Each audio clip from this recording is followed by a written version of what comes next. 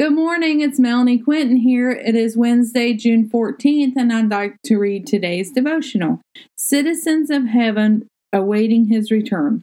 Philippians 3:20. But we are citizens of heaven where the Lord Jesus Christ lives, and we are eagerly waiting for him to return as our Savior. All who have accepted Christ as their Savior are citizens of heaven. He will return one day for all of us who believe. He is preparing a place for us.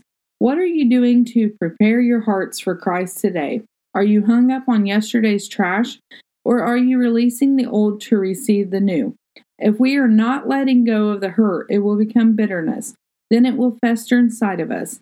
Stay true to the Lord Christ and let go of yesterday so you can embrace today.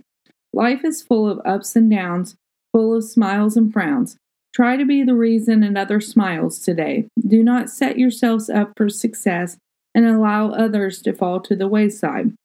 Instead, help others on the path of righteousness as well.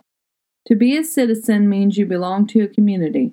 We do not need to know everything to belong. We just need to profess with our mouths that Christ is Lord and Savior. Have you done that, or are you still on the fence? Remove yourselves from the fence and make a decision today. You will not regret following the Lord, for his way is the way that leads to life.